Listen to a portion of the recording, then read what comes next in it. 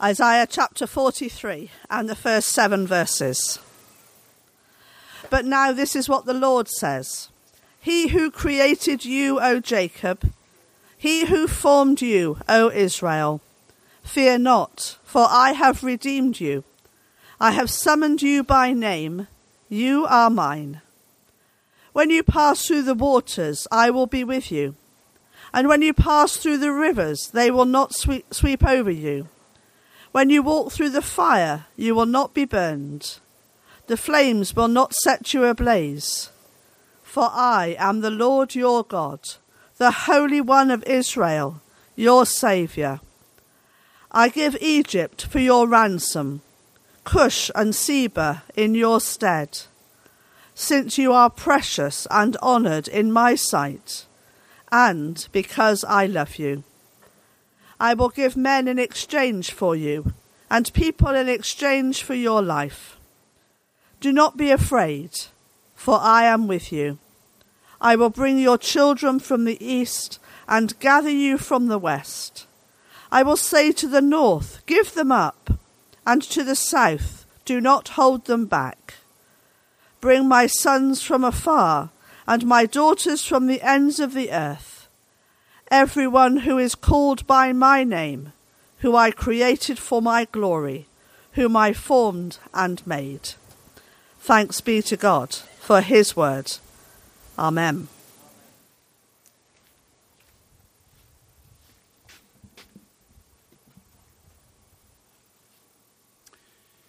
Hear the gospel of our Lord Jesus Christ according to Luke. Once while Jesus was standing beside the lake of Gennesaret, and the crowd was pressing in on him to hear the word of God, he saw 2 boats there at the shore of the lake. The fishermen had gone out of them and were washing their nets. He got into one of the boats, the one belonging to Simon, and asked him to put out a little way from the shore. Then he sat down and taught the crowds from the boat. When he had finished speaking, he said to Simon, "Put out into the deep water and let down your nets for a catch." Simon answered, "Master, we've worked all night long, but have not caught anything. Yet, if you say so, I will let down the nets." When they had done this, they caught so many fish that their nets were beginning to break. So they signaled to the partners in the other boat to come and help them. And they came and filled both boats, so both boats were beginning to sink. But when Simon saw it, he fell down at Jesus' knees, saying, "Go away from me, Lord, for I am a sinful man." For he and all who were with him were amazed at the catch of fish that they had just taken. And so also were James and John, sons of Zebedee, who were partners with Simon. Then Jesus said to Simon, "Do not be afraid. From now on, you will be catching people." When they had brought their boats to shore, they left everything and followed him. This is the gospel of the Lord. Praise to you, O Christ. Let us pray.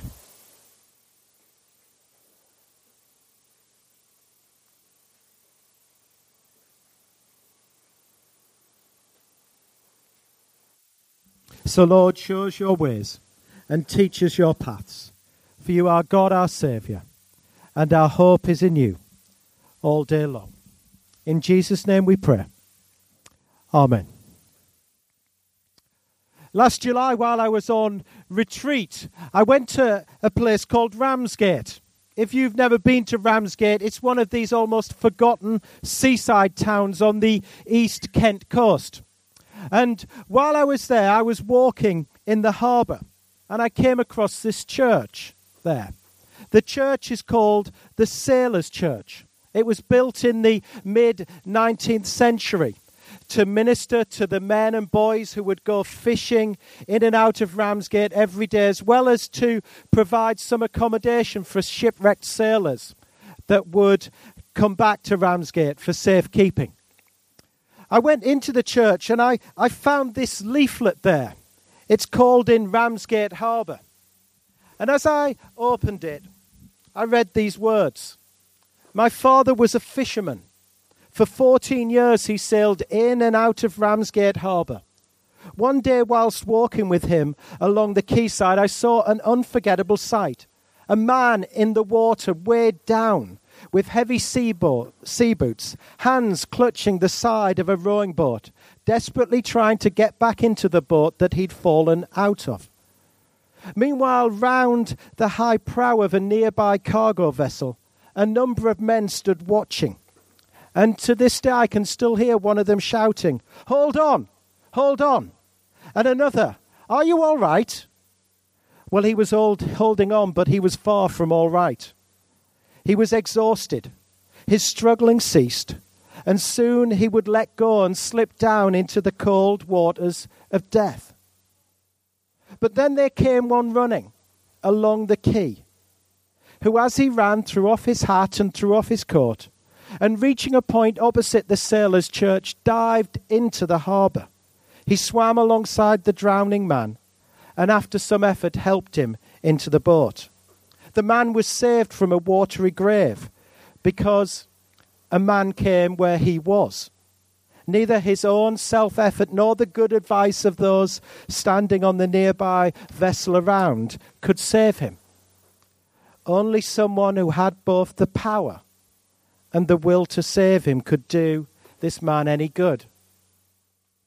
It reminds us why Jesus came into the world where we were, because he saw our desperate plight, our great danger, our utter inability to save ourselves from the consequences and power of our own actions. He came down and stood where we were.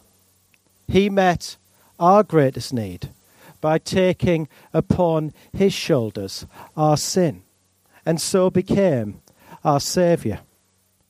And as I was thinking of that story, I was reminded of Simon Peter that day, who was in his own boat, saw the actions of Jesus, and it led him to just fall down on his knees and say, "Go away from me, Lord, for I am a sinful man." You know, it doesn't matter whether it was the words of that boy whose father was a fisherman, or the testimony of Simon Peter's lips. They both declare the same thing. For our desperate need for Jesus in our lives. You see, when we kind of limit, or when we try to neutralize Christianity to just good advice or a self-help therapy, then it becomes no different from any other faith system or worldview out there. It just becomes a list of rules to follow. What we remember in Christianity is the good news of what has happened.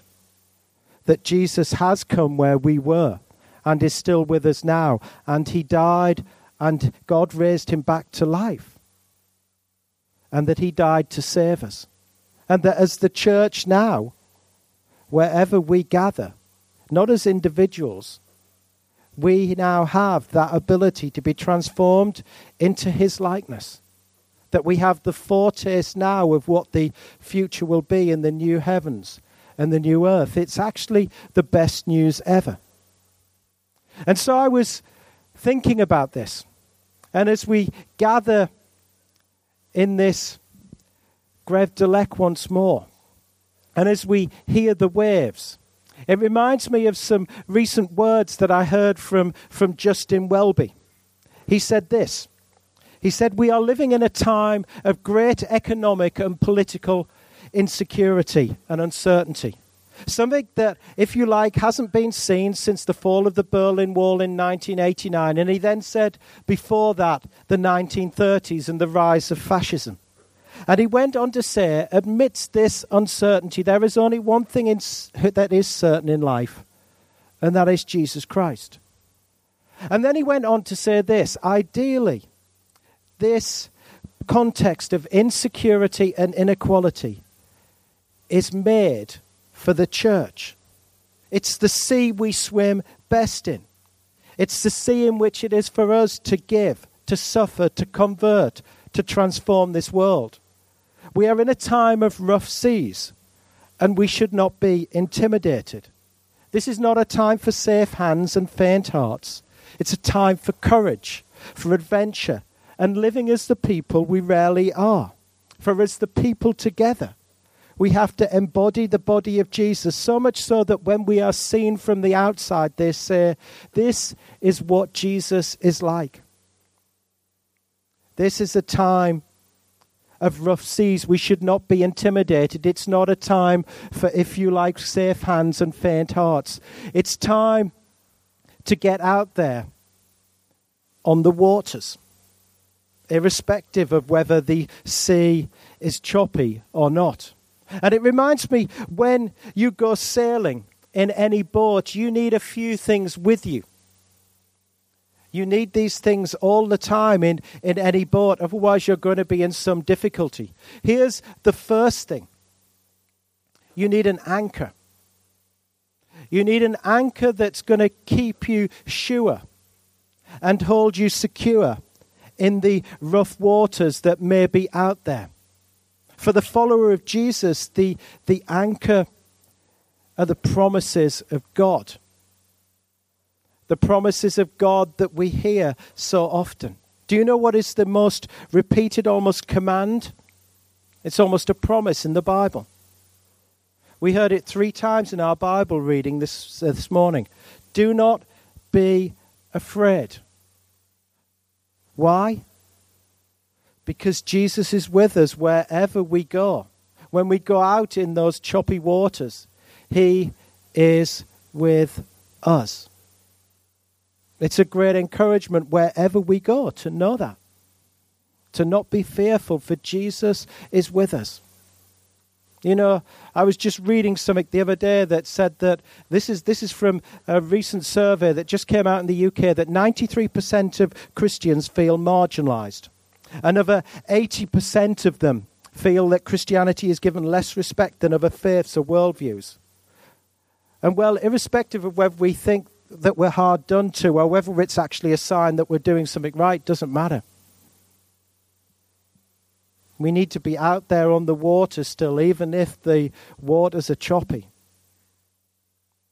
This is not a time for faint hearts. It's not a time for safe hands, if you like. This is the time for going out there on the waters, irrespective of whether they're choppy or not. And the second thing you need when you go out there is you need a map and you need a compass. You need a map to know where you're heading, and you need the compass to make sure that you're actually going to go where you think you're going. And that reminds us, as the follower of Jesus, that the map and the compass is the Bible. Because in Jesus we have the roadmap to follow, and we also need the guidance to make sure that we're heading in the right direction. Any pilot knows this rule. The rule is the 1 in 60 rule. And it's this, that if, as you go out, if you're just 1 degree out from where you're intending to go, by the time you've gone 60 miles, you're a mile off course.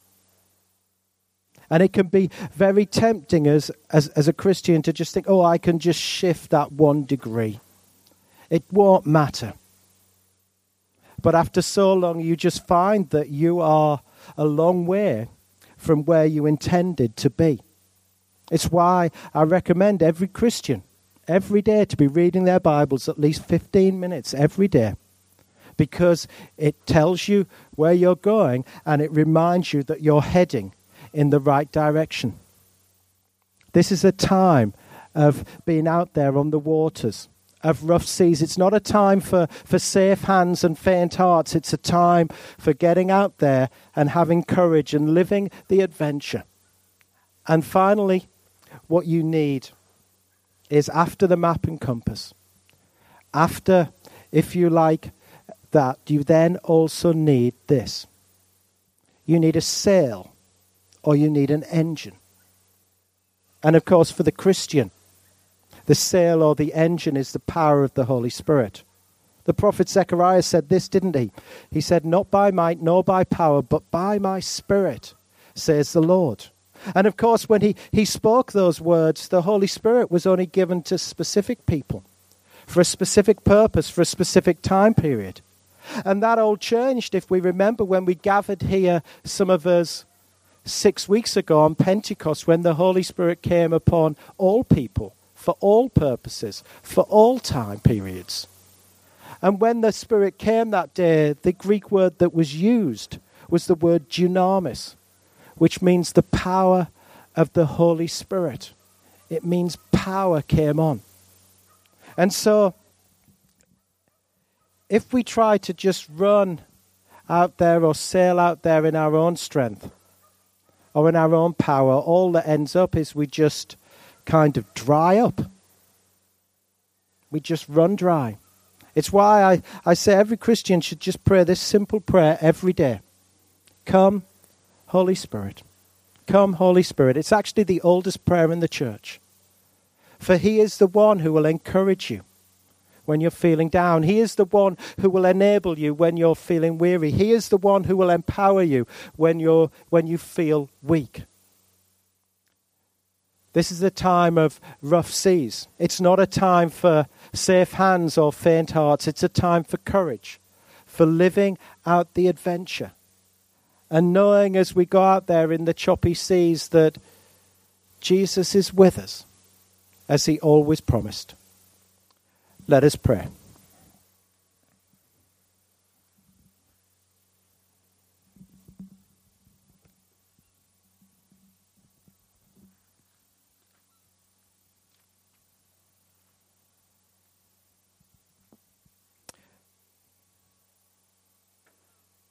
When you pass through the waters, I will be with you. And when you pass through the rivers, they will not sweep over you. So Lord, help each one of us in our lives to know you as our Saviour, and to go out in our boats in those choppy waters and be the people that you want us to be. So much so that when people look at us, they will say, this is what Jesus was like. In Jesus' name we pray. Amen.